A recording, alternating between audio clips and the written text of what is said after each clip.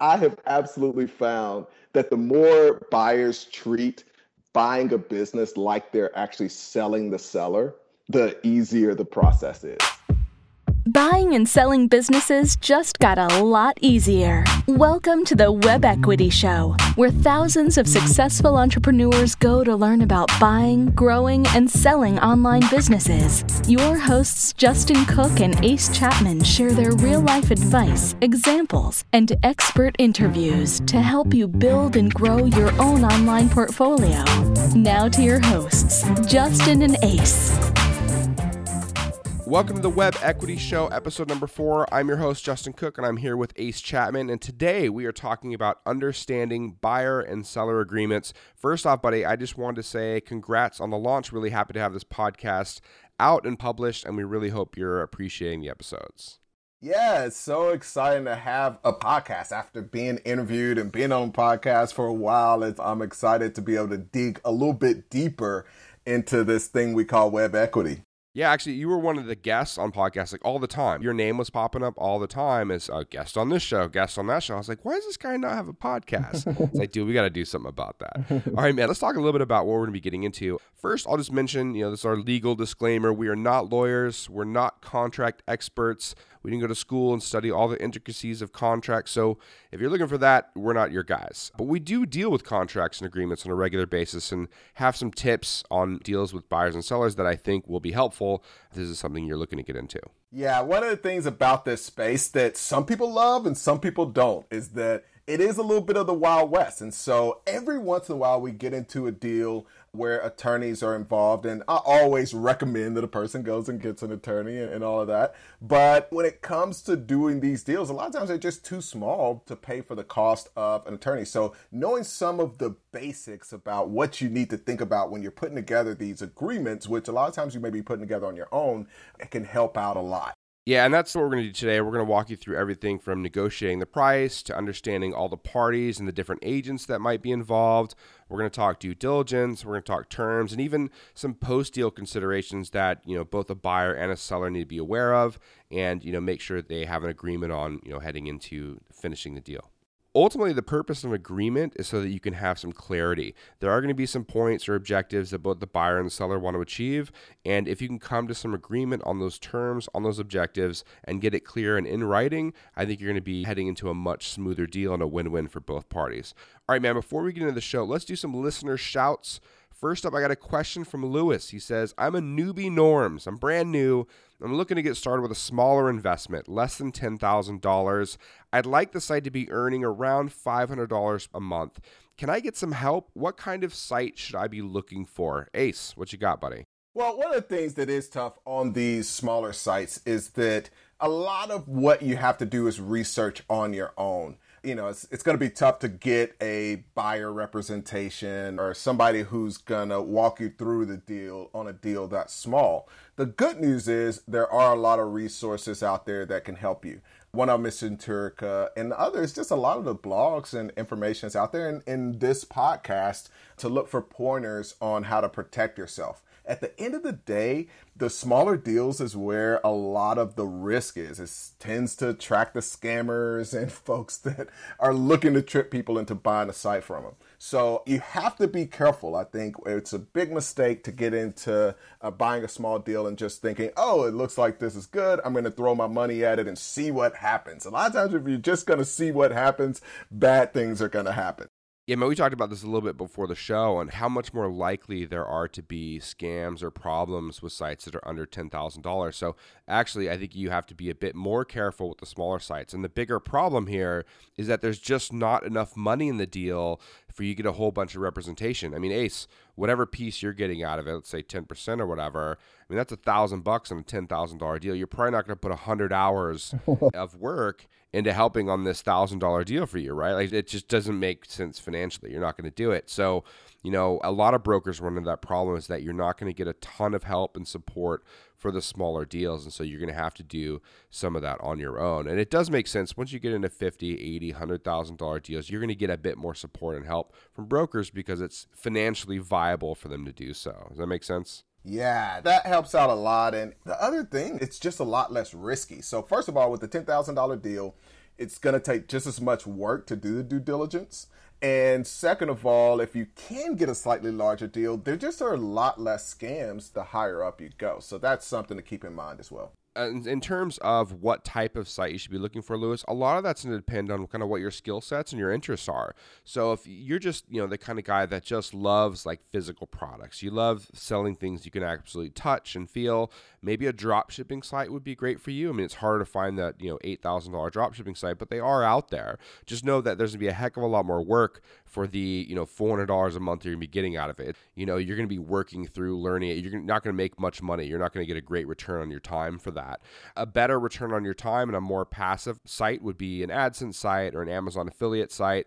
You're much more likely to get a site that you don't have to do too much to. Maybe you have to add some content here and there, but you're going to find a lot more sites in that price range that are either AdSense or Amazon affiliate sites. If you're listening to the show right now and you do like the Web Equity Show, make sure to check us out and review us on iTunes. Your review will go a long way to helping make sure we get the word out and we get, everyone out there knowing that we've got this new podcast going on. If you do have a question, either Ace or I, you can leave a question on the site, webequityshow.com. You can use SpeakPipe to record a quick audio note and we'll be able to put you on the show and get back to you. All right, man, let's get into the episode. Coming to an agreement to purchase a business requires clarity and understanding between both the buyer and the seller. Sometimes this can run much deeper than just the sales price of the business, and today we want to talk about understanding buyer and seller agreements and what they mean in terms of clarity, getting the deal done, and the post-sale support. Yeah, Justin, I think everybody focuses a ton on the price. First thing we're looking at is the price. What's our return going to be? But an agreement, and when it comes to buying a business, goes a lot deeper than just agreeing upon the price. I mean, for instance, the previous seller has their own set of agreements with employees, affiliate networks, other contractors, and you may be inheriting some of those things. So we're going to get into some of those other peripheral agreements as well. Yeah, I think price is important, right? It's definitely something that's important. It's probably one of the first things you're looking at. But I think a savvy buyer understands that you can get deals done. Like, there has to be win-win on both sides. And so a lot of times the agreement involves negotiations on things that aren't price, right? And so things that have value but aren't necessarily directly tied to the sale price. And, things that buyers and sellers value. And sometimes deals get done, on an earn-out where the sales price is more than the listed price, right? Because the seller wants the long-term upside. Sometimes it's all about non-competes, right? It's a really big issue with the non-compete. And so, the buyer's pushing for that. The seller's trying to avoid it and is willing to take less money so that they can continue to compete. So there are a lot of, side things that aren't necessarily tied to price that come into the deal. Absolutely. And, obviously being able to have a list of these kinds of questions, like, what kind of training is going to be provided or what is the non-compete agreement? You're making an agreement that's not just about the close. And it's easy as a business buyer to focus on getting to the close of the deal and owning the business. But the truth is the agreement is going to guide your ownership of that business. So beyond the close, what is the deal going to look like on an ongoing basis? But let's start with the very basics. I mean, at the end of the day, we got to come to agreement on the price before we even dig into some of these other things. And, I think a lot of people, especially in the environment that we're in right now, just come in with an understanding that the sales price is the sales price. And in some cases, there's just a tremendous amount of demand and you have no choice but to pay that price. But sometimes there are these other things that we're going to talk about, like you mentioned, the compete or non-compete that the person's willing to sign. There may be other things that seller is really interested in beyond a cash payment, like, how are you going to pay all of the money at closing? Do you need to pay some of it out as an earnout? Those kind of things can impact the price of the business. And so I always tell people you want to look at the deal holistically. So it may be that you're able to compete with this other person that is willing to pay the full ask and compete with them by coming up with some creative aspects in the deal. I like how Justin Gilchrist talks about I don't care necessarily on getting even the best multiple. Like, that's not the most important to me. And I'm willing to pay a higher multiple for certain terms in the deal that makes sense, right? So if I can get my non-compete, if I can get less cash up front, if I can tie it to success of the site over time, right? Like, I'm fine, paying more over time or paying a higher multiple, and price is less important to me than some of these other things. And I think that's the case for some other, especially savvy buyers, people that are in the industry. I think it's the newer people that are like, look, I want to get it for cheaper, right? Like, if I pay less, that's a win for me. And I think, even as brokers, we fall into that trap sometimes. We think, oh, okay, well, if they're paying less, they're getting a lower multiple, they're potentially getting a higher return, but those may not be the only critical things in the deal. Now look, I don't want crazy lowball offers. People, hey, I'll give you 30% of ask. That's just not likely to fly, right? But it depends on the deal. And you were mentioning, like, how many people are interested in this particular deal is going to determine the price. Well, we have sites that if a site's brand new and we've got 8 people interested in buying a site, well, you're going to be in a tough spot when it comes to negotiating on price, right? But a deal that's been sitting around for 2 or 3 months and there's, a nibble here and nibble there, but not a ton of interest, you might have more leverage, more opportunity to negotiate. Yeah, I think in a lot of those cases, when it comes down to demand and why it's important to talk to your broker or talk to the seller and understand kind of what's going on with that deal, it can just be confusing. So if you've got a seller's attention, you have the opportunity to come up with that kind of creative offer, show them why the price is this amount and the other terms that you may be more lenient on when it comes to that deal. But if a seller is making a decision between 8 different offers, there isn't a way for them to deal with complexity with all 8 of those people. So it just, because of the way the brain works, they're going to go with the simple decision. This guy's paying me the most money. We'll figure out the other terms. Let's get the deal done. Oh, that's totally true. I didn't even think about that, but that's true. Like, even if you may be offering a better deal, but it's more complex, or it has more requirements or earnouts or, seller finance or something like that, even if it's for more money, 105%, 110% of ask, they may not do it just because they want the simplicity, and it gets confusing when you're dealing with, multiple potential buyers. That makes sense. Ace, tell me, under what circumstances do you look for sites that have been around for 2 months, 3 months, 6 months? Is it for sites that might be, in terms of price, like a reach for you or your customer? Like, you're not sure you want to spend that much, but it's been there 3 or 4 months. You're willing to see if you can come in and get a deal. I know other times you look at deals right away. As soon as they hit the market, you're looking at them. But sometimes you wait. Like, what's the determining factor there for you? Yeah, I think it's funny you mentioned that. I think the real opportunities are at both extremes. There's amazing opportunities if you jump on them immediately. I think we were just talking about a deal that I just bought for my personal portfolio. And, sometimes it comes out, it's like, okay, that's a great opportunity. You see it, you know it, you're looking at enough deals that you know when you see it. And so those opportunities are there. And the other really great opportunities are at the other end of the spectrum. It's the one that's been sitting there for 3 or 4 months. You've got to think about it from the seller's perspective. They've talked to a bunch of potential buyers. They've probably gone through some negotiations. Some deals have fallen through. They're kind of exhausted with the process and just ready to get something done. And that's another really great time to jump into those deals. It's a little bit different in this space than offline, where that period may be more like 9 months or, past the 6-month period for sure. Whereas there's a little more deal fatigue from sellers pretty quickly in this space, just because of dynamics and the number of people you're talking to and all that good stuff. So yeah, I like those 2 extremes. Dude, so funny you mentioned that deal you just picked up. I actually said you snaked that deal for me, man. I don't know what's going on. So, like, there was a site that we had, this was from a previous buyer. So we listed it like years ago. The guy bought it, sold it again. It went up like 50, 60%, but just a nice steady earner. Not huge or anything, but like a good earner. And I woke up in the morning, I was like, I think that might be a good one for our investor. Come to find out, Ace snatched it up, man, while I was sleeping. That's what I get for being an agent, I guess, right? Exactly. I was up during the right hours and got it.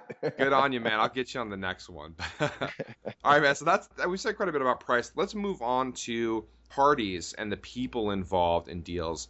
And I think as a buyer or a seller, you need to make sure you're aware and comfortable with all of the players, right? And so, the first one to look at is the seller from the buyer's perspective. Like, who is this seller? Like, is the person I'm speaking to the sole decision maker? Do they have a partner, right? Do they have multiple partners? Are they authorized to speak for all of the partners or parties involved on the sell side? The worst thing you can do is, you're trying to get a deal done and you're negotiating with one party and you find out that, the guy and his wife own the site. So now he needs to talk to his wife. And this is just like general sales stuff, but like, it's the same thing with partners. Or, what if one person is looking to sell and the other one isn't? And now you're putting yourself in a really awkward position. Absolutely. I think it'd be good to chat a little bit about what you guys do to verify that the person you're talking to is the person that can make the decisions to sell the site. Yeah, so, I think verifying the seller is really important to us. And beyond just like that they only own it, that's important too, but that the seller's a real person, right? I mean, all of our deals are done online over the internet, and, who knows who is who, right? So we look at things, silly things, like, do they have a Facebook page, and do they have, friends? Like, did they go to their friend's barbecue last weekend, and are people responding to their Facebook photos? Like, is it a real person, right? We look at, in cases where they don't have much social media presence, we require an identification. And then we look to make sure that they actually own the site, that they have access to the domain, that the hosting account is in their name, all these types of things to make sure that it's actually theirs. I think that helps. We know for sure that the person selling the site is the person that owns it and is the decision maker. And that's something we ask as well, because, like, what if there is a partner or something and we're just not clear about how that happens, and now the buyer gets into a funky situation where they're negotiating with half of the parties involved. Yeah. And, unfortunately, some people even use that as a negotiation tactic, like I got to talk to my wife and that kind of thing. But being able to ask up front, who else is involved? Who else is going to be involved in this decision that you're going to have to make at some point when we receive an offer? That just makes it a lot easier to get things to the closing table. Does this strike you as funny that we're talking about sales tactics and techniques on the buy side? That seems funny, doesn't it? It is. But I have absolutely found that the more buyers treat buying a business like they're actually selling the seller, the easier the process is. Yeah, that's weird. It just struck me as funny, but it's totally true, right? I mean, you're trying to get over, objections, and in the negotiation, you're making sure you're talking to the decision maker. Yeah, that's really interesting. Yeah. Regarding other parties or people involved, depending on the size of the business, you start getting into 6, mid-6, and 7-figure businesses. A lot of times there are employees that are running, the majority or doing the majority of the work of that business. Are those employees transferring with the business, right? Do they have contractors that are doing regular work? Are they coming along with the business too? Are they aware that the business is being sold? Are they okay with going along, or are they going to start looking for jobs as soon as the business sold? I mean, these are some concerns you might have as a buyer. Like, what expectations, are in the employees' minds? Were they at any point told they have equity, that they have some kind of profit share? Like, are they expecting some kind of earn out or something when the business sells and leaving you on the hook for it? And how is it handled? Like, how are the employees told? At what point are you brought in as the buyer, introduced, and kind of like, put into the mix, and how is that explained? So there's a lot of clarity that comes with employees and contractors that needs to, I think, carefully be dealt with. Yeah, I've dealt with those kind of things in the past where there were these kind of side agreements and that kind of thing. And unfortunately, some sellers forget, so we talk about sellers hiding things, but sometimes they really make a promise and they forget, and then you buy the business and the contractor or employee comes to you saying, hey, I was supposed to have this, and you go to the seller and they're like, oh yeah, I did say that.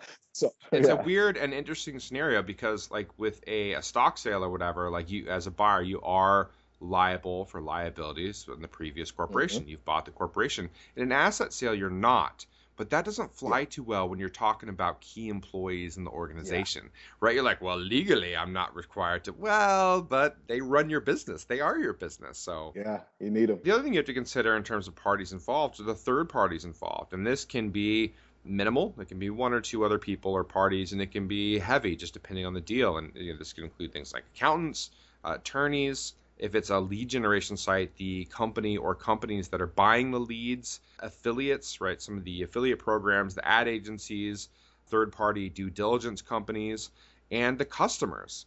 Going back to lead buyers real quick, we've had some situations where it's weird because, the website is selling to just one customer, right? And so you have to worry as a buyer, like, is that customer, the seller's sister, right? Are they somehow related or in cahoots, right? And so making sure that you're aware of that person, that you're putting in contact with that person, and that you can verify them doing your due diligence is really important. And I think, the last one I mentioned, to customers, I think that's really important, especially if the business is heavily relationship based.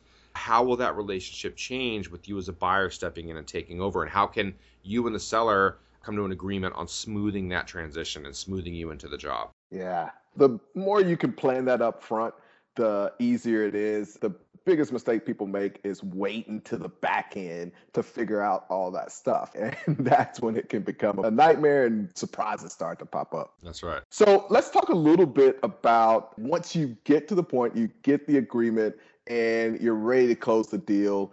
Some people will use escrow. And, just a simple explanation, escrow allows you to send your money in. They hold the money. You can transfer the website over to your servers, transfer the domain into your account. And once you've got everything ready to go and you've gone through the site, looks like money's coming in, you can release funds to the seller. The thing that I'm a big fan of is whether or not you're using escrow, having somebody in between you and the seller. I did a deal early on figuring this stuff out, bought a site, worked it out with the seller to send them half the money. And then once we got everything transferred, we're going to send the other half, which was, better than nothing on my part. But the guy was such a nice guy. I really liked him. I was also young and naive. He came back to me and said, well, I got something going on with the domain. There's an issue on my side, but I really need that money. Do you mind? You've got everything. You're already earning the cash from the site. Do you mind just sending me the rest of that? And then, we'll get this domain thing worked out. And me being young, sweet, naive, agreed to that. 2 months go by, 3 months go by. I'm emailing the guy. He's falling off the face of the earth. And in the back of my head, I'm thinking, well, I'm making money from the site. Eventually I'll get this domain. 6 months later, the domain is now pointed to a new server with the same version of the site, and he is now making the money. So it was glad of a small deal, and I'm glad one of my early experiences that I was able to learn from. It was a small deal, so luckily it wasn't that much money. If it was a lot of money, that'd be way more concerning. But also the fact that 6 months had gone by, and generally, you've done some work at that point. You put in the hours, the elbow grease. And to have that happen, man, as soon as you started, I was like, where's he going with this? And I was like, oh, oops. Yep, that's what's going on. And that's what happens without any third party in place, right? I mean, you have to figure out how you're going to do it. So you can break it up into goalposts, like I'll give you 25% and then you do this. I'll give you another 25% and then you do this. But like the lack of trust and the kind of confusion that's going on there makes that difficult. So, if you can have agreements in place and there's a third party, which is what escrow is, third party acts and will hold the money until those agreements are met. And then, escrow basically ensures that nobody ends up with both the domain and the money, right? So always, every single time, it will never happen that someone gets both the money and the domain. So there's a level of protection there. Yep, absolutely. So, that's the pro to going out and using escrow. The, con or downside is there can be fees associated if you go with a service like escrow.com. And sometimes it can, for a smaller deal, just complicate the deal. It's a very simple blog and it's a simple process. Sometimes it can add some steps that aren't necessary. And I know you guys, Justin, will act as the kind of escrow agent in between the buyer and seller so that they don't have to pay those fees and deal with some of those complications. Yeah, I'm not sure at what deal I wouldn't use escrow. I think, never reaching out to a brand new seller, me as a buyer, reaching out to a brand new seller who I don't know, who's saying, hey, just send me the money or send me 50% up front. I don't think I'd ever do that if they don't have some kind of reputation online where like it would be problematic for them to screw me. I don't think I would ever do that, even for small deals. Maybe, a couple $1,000s or something, but like, yeah, I mean, I think that would be very difficult pill for me to swallow. Yeah, we act as escrow for our buyers and sellers. So we, based on the terms of the agreement, will hold the money and pay out the money based on that agreement being met. And again, we make sure that no one ends up with both the money and the domain. I think that's important. But, we only work for ourselves. There are other escrow companies out there, one of them being escrow.com, and there's a few others. Ace, you know some of the other companies out there? Escrow.com. No, I've only used escrow. They do their job, had good experiences with them, but I haven't gone out and tried anybody else. I'm amazed that there aren't any, or at least I haven't come across any of the other ones. But yeah, I'll have to poke around and see if there's some worth checking out. There are a couple others that I've come across that we've never used them. So I got a pitch right now, man. I got a little pitch, if you can give me a little leeway. I want someone to create an escrow company specifically for buying and selling online businesses. Like, I want that. I wish someone would do that, create that. Some attorney, some finance guy would create that, because one of the problems with some of the other escrow companies out there is they don't specifically focus on buying and selling online businesses. They do it for cars and trucks and property and crates and that kind of thing. They do it for all different kinds of things. And so websites and businesses are just one of the things they do it for. And so they don't really know our industry. And so if someone created that, I think that would be awesome. We can't, right? Because we're too involved in the industry. I don't think you can either, because you're a player in the industry, but I want someone to. I've been chirping about this to some attorneys and other people. I'm hoping someone bites on this, man. Yeah, I agree. I mean, well, first of all, this is definitely a pitch-friendly zone, so I welcome the pitches. But I cannot believe, there's a tremendous amount of transactions that are going through the space. It's a huge opportunity for somebody to take advantage of. And right now, it's working, but a lot of the brokers are doing what you guys are doing and acting as the escrow.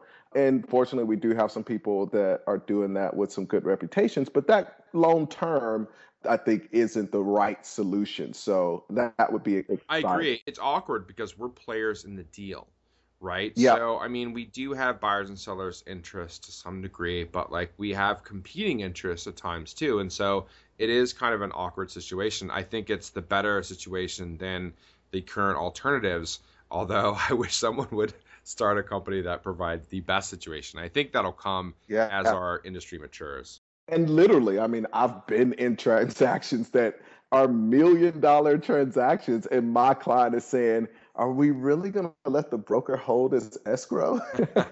That's kind of outrageous. So, I think it'll happen eventually, and hopefully somebody listening to this podcast will take that as a challenge and go create that business. Absolutely. All right, man, let's move to the next point, which we're talking due diligence and closing the deal. When it comes to due diligence, when it comes to closing, you need to set expectations for the due diligence period and the closing period. So how long does the buyer have to make a decision? And again, that can be a negotiation point, right? So how long do they have to do their due diligence? What's required before you even go into due diligence? Is it a refundable deposit? Is it a non-refundable deposit? At what point are they tied to it or they have to walk away? At what point can other people go back to making offers? All these things need to be figured out. Now, on the sell side, obviously, you'd like to make it a reasonable amount of time for the buyer to make a decision. On the buy side, you'd like a bit more time, but that's going to be a negotiation point, and it needs to be laid out up front. One of the ways deals can get lost and deals can go to crap are when that's not decided, and so the buyer just wants to take their sweet time. They're taking 2 weeks, they're taking 4 weeks, they're taking 8 weeks. So I was like, look, I know we didn't have agreement on this, but this is getting kind of ridiculous. Let's get this deal done or not. And the seller's still trying to lock them up and not let them shop to other buyers. Yeah, it can be frustrating. I think even from the buyer's perspective, I think when you've got somebody that doesn't know what they're looking at, they really are just trying to get comfortable with the deal. But I encourage buyers, look at this from the seller's perspective. Yeah, I think buyers, and one of the ways they can help with this is to give the seller an idea what to expect in terms of what they need to provide and do that early, right? So let them know, here's what I need, and understand what you need for due diligence. Yes, you may have to go back and ask for additional information or access, but try to get as much of that up front so the seller knows what to expect and has the proper time to get you everything you need as a buyer to make a buying decision. And for sellers, they need to be prepared. They need to have their finances in a row. They need to make sure that all of their tracking, all their expenses are accounted for, and try to make the due diligence process easy. They want to close quicker, so the best way to do that is to have everything ready and available and to quickly respond to buyer requests and get them all the information they need. The quicker they can do that, the better chance they have at closing the deal on time or even early. I think it's a good idea to be conservative with your due diligence period. So, try to, as a buyer, try to get that extended. And then for sellers, right, they're going to want a shorter period generally, but it's okay. Like, try to be a little conservative, try to overestimate. And then as a buyer, do your due diligence as quickly and as upfront as you can. Both because it's, I think, the respectful thing to do and not just waste the seller's time, but also because if you can make a decision quick and early and you want to bounce out of the deal and look elsewhere, you don't want to spend weeks and weeks, mulling over this deal. If you can find out quickly that it's not for you, then get out. Yeah, I think a lot of times buyers don't realize that this is opportunity cost. Your time and focus is valuable. So you're not just wasting the seller's time when you take a long time, you're wasting your own. So the more organized you can come in, get either in the deal and close it or out of the deal and on to the next one, the better off you are. Yeah, that's why, if people are being particularly picky, right, which I think in some instances is going to be picky about certain things, obviously. But if you're being particularly picky for, like, let's say a low 5-figure deal, and you do that with 5, 6, 8 deals over the course of 3 months, 4 months, 6 months, you're getting to the point where, like, even if you get this amazing unicorn of a deal you're looking for, like, what kind of return are you going to need to make up for all the hours you've put in trying to find it, right? So, yeah, that opportunity cost definitely comes into play. At the same time, you don't want to just be like, yes, I'll buy it. Yes, I'll buy that one. Sounds great, too. So, there is some kind of balance there, I think, that you need to consider. Absolutely.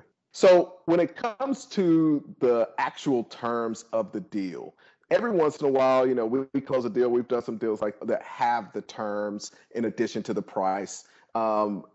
These could be things like an earnout. So in addition to paying some amount of money at close, you've got a monthly payment that may be a percentage of revenue and that kind of thing. It could be a straight finance deal where you're making monthly payments on an ongoing basis that may be at a specific fixed amount.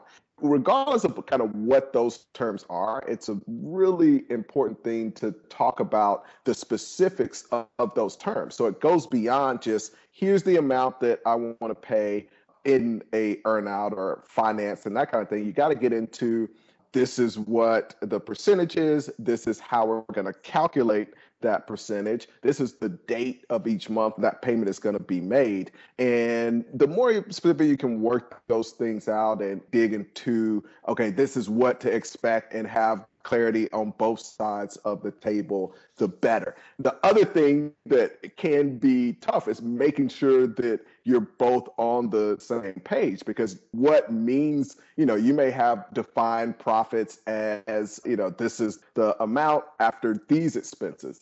Somebody else may define profit as this is the amount after the product is paid for. So you have like a gross profit and you have net profit. And so kind of spending some time and not trying to make it too elementary, but expressing your definition of some of these concepts that, people just may define differently can make the long-term aspect of the deal and that relationship as positive as possible. Yeah, that can get a little weird, right, man? So like you're talking net profit. Do I get to count my weekend in Vegas as expenses? Right? Oh, yeah, I was networking, I was meeting people, right? Like it gets a little awkward. And so if I want to count that as net profit, there's going to be some unhappy party on the other side. And I think, yeah, that can get a little sticky. On the other side of it, right, you can do it tied, as a multiple of profit or like a percentage. Sorry, we're getting detailed now, but you can do an earnout as a percentage of profit, but tied to revenue. and say, look, if you make this business less profitable, that's on you. But I'm taking, let's say it's 50% profit margin. I'm going to take, half of the profit. So I'm just going to say I'm tying it to 25% of revenue, right? So you could do something like that, but then you can have some frustrations from the new buyer who does have these added expenses. Maybe the seller accidentally left off some of the expenses that they had, or there were some growth expenses that just need to be paid, and now the buyer isn't making anything and just paying out the seller. That can be frustrating too. But I think all these things need to be cleaned up. On smaller deals, it's normally just an agreement on, okay, here's what the payments are. But I think especially as you get to larger deals, there needs to be penalties for not paying on time, and then also ultimately if those payments stop coming, what happens? There needs to be some clarity on that, right? So that's generally when you have attorneys involved in the contracts and writing them up. And I'd say those are important for larger deals, definitely mid to high six-figure and into the seven-figure range. Absolutely. Cool, man. So let's talk about another point we want to get into, which is training or ongoing support. And this is something that we've dealt with you and some of your buyers, Ace, is that with a site or with a business that, not as clear up front on what the work is, like there may be some either technical work or there's like a process that isn't terribly clearly defined by the seller because they just have never done it or whatever. You've done deals where I want to pay this much up front and, this much after 30 days or 60 days or however long we think it's going to take for that to happen. And I think there needs to be real clarity on what's required from the seller, what the buyer is asking for in terms of how many calls are we going to do? Are we meeting in person? How long are we meeting in person? How much email support are you going to give and for what period of time? And all this needs to be done before the deal is even closed. Yeah. The more you can, and what I encourage buyers to do is just overestimate. A lot of times buyers get into a situation. The reason they're not specific about it is they say, well, I have no idea what I'm going to want or what I'm going to need. It's like, think about the worst case scenario of absolutely everything you would need from the seller and then add to it. Because the worst case is, you do need that much help, but maybe you don't. And that seller feels like, man, I got out and didn't have to do all of that. And so maybe a year down the line, you need something from them. They're like, well, they didn't even use all the support that we negotiated. So I'm more than willing to help them out now. That often happens, Ace, where, the seller's like, okay, yeah, no, I'm willing to do it. And then the buyer gets in there, requested a whole bunch of time. And then at the end of 30 days, so I was like, oh, that wasn't much at all. They even check in. Hey, is there anything else you needed? Are you sure you're good to go with this? And I can tell you that on the sell side, offering the training and making that either a contractual agreement or just, agreement via email or whatever, making sure that both parties agree to that is pretty easy. That's an easy give for them because, they're selling their business. They're excited to be cashing out on this thing and they're already thinking about their trip to Vegas or the inventory they're going to buy for their e-commerce business or whatever the hell they're going to do with the money. That's already spent, man, right? So they're like, look, yes, no, I'm happy to train. I can give you 30 days, whatever you need, whatever you need in 30 days. So I think it is important for the buyer to just kind of like really lay that out. I think it's also important, for the buyer to build a good relationship with the seller, right? And, but not be afraid to ask silly or simple questions. I think, if there's something you don't understand or there's, you're new about it, you're brand new to this and you don't understand it, feel free to ask. But don't be a jerk about it either. Be cool with the seller because you may need to go back to them someday for something and you want to make sure that you end that, well, don't burn any bridges. Also, I really recommend this. If there's opportunities to do business again in the future, that seller sold a business that you liked, they're probably going to do business again unless they're totally out and they're retiring or something. They're going to be building another business. Is there a possibility for you guys to JV in the future? Can you work together? Can they stay on an advisor on the current business that you bought from them? There's lots of opportunities. So those are bridges you don't want to burn. Yeah, I'm such a big fan of building relationships with these sellers. At the end of the day, they've made it past the entrepreneurial gauntlet in a lot of cases. Or, I call it winning the entrepreneurial lottery, because no matter how smart you are, how good you are, you've got a vast number of these businesses that are going to fail and never make a single dime. So they've made it past that and actually built something of value and something that's more importantly profitable. So building a relationship with that person. You never know what's going to come from it, but you know that, hey, this is somebody of quality. They built a business. It has value. There's something that you can learn from that person. In addition to obviously the fact that, I've had plenty of deals where we may have something a year down the line where it does get hit with a Google update or whatever, and having a great relationship with that seller allows you to go back and say, hey, what would you do in this scenario? How can do you mind coming in and doing some consulting? What do you work with? And in a lot of cases, we've built enough of a relationship that even when we offer to pay, they're like, no, I don't want any money. It's all good. Let's figure this out and get this thing back on track. And so that's been really valuable for us. Or that seller may be willing to, you have a couple of questions for them about another business, they answer them for you. They can come to you. It could be turned into a friendship. I mean, it could turn into a mastermind where you guys are working together and meeting every week or every month, and you guys start actually working together and talking about some of the other businesses that you guys are working on. So yeah, I just think there's a lot of opportunity there. I mean, clearly, you talked about passing the gauntlet, right? They got past the initial phase of like most businesses don't make a profit at all. So they got past that. They're making money. But they're making money in a business that you're not buying. So you clearly have similar interests, right? The interests are similar. So you've got that in common. I think there's plenty of opportunity to work together. Absolutely. Well, this has been an awesome episode. I think people are going to get some value out of this and kind of be able to step back, look at the different aspects of the deal and make it a little bit easier to get to closing. I think the biggest key that we mentioned several times is being specific about all these different aspects of the agreement and not just going along feeling like, okay, well, we know the price, we know when we're going to close, let's just get the deal done. The more you can be specific up front, the easier it is to win long term. Yeah, I think clarity is the most important thing, Ace. And, us over at Empire Flippers, we've gotten beaten up a little bit because sometimes we don't use contracts. And a lot of our deals are not contracts, especially in like the low 5-figure, mid 5-figure range. But we do, with those no contract deals, we do require some clarity from both the buyer and seller going into it. So that's still important. And for, I think, the more complicated deals, whether it's based on structure or just a larger, like the higher sales price, having an actual contract and potentially bringing in attorneys to make sure that both sides are protected and comfortable, I think makes sense too. Thanks for listening to the Web Equity Show. Now is your chance to be a part of the action. Go to www.webequityshow.com/gift and send us your business acquisition or exit question and have it answered on the show.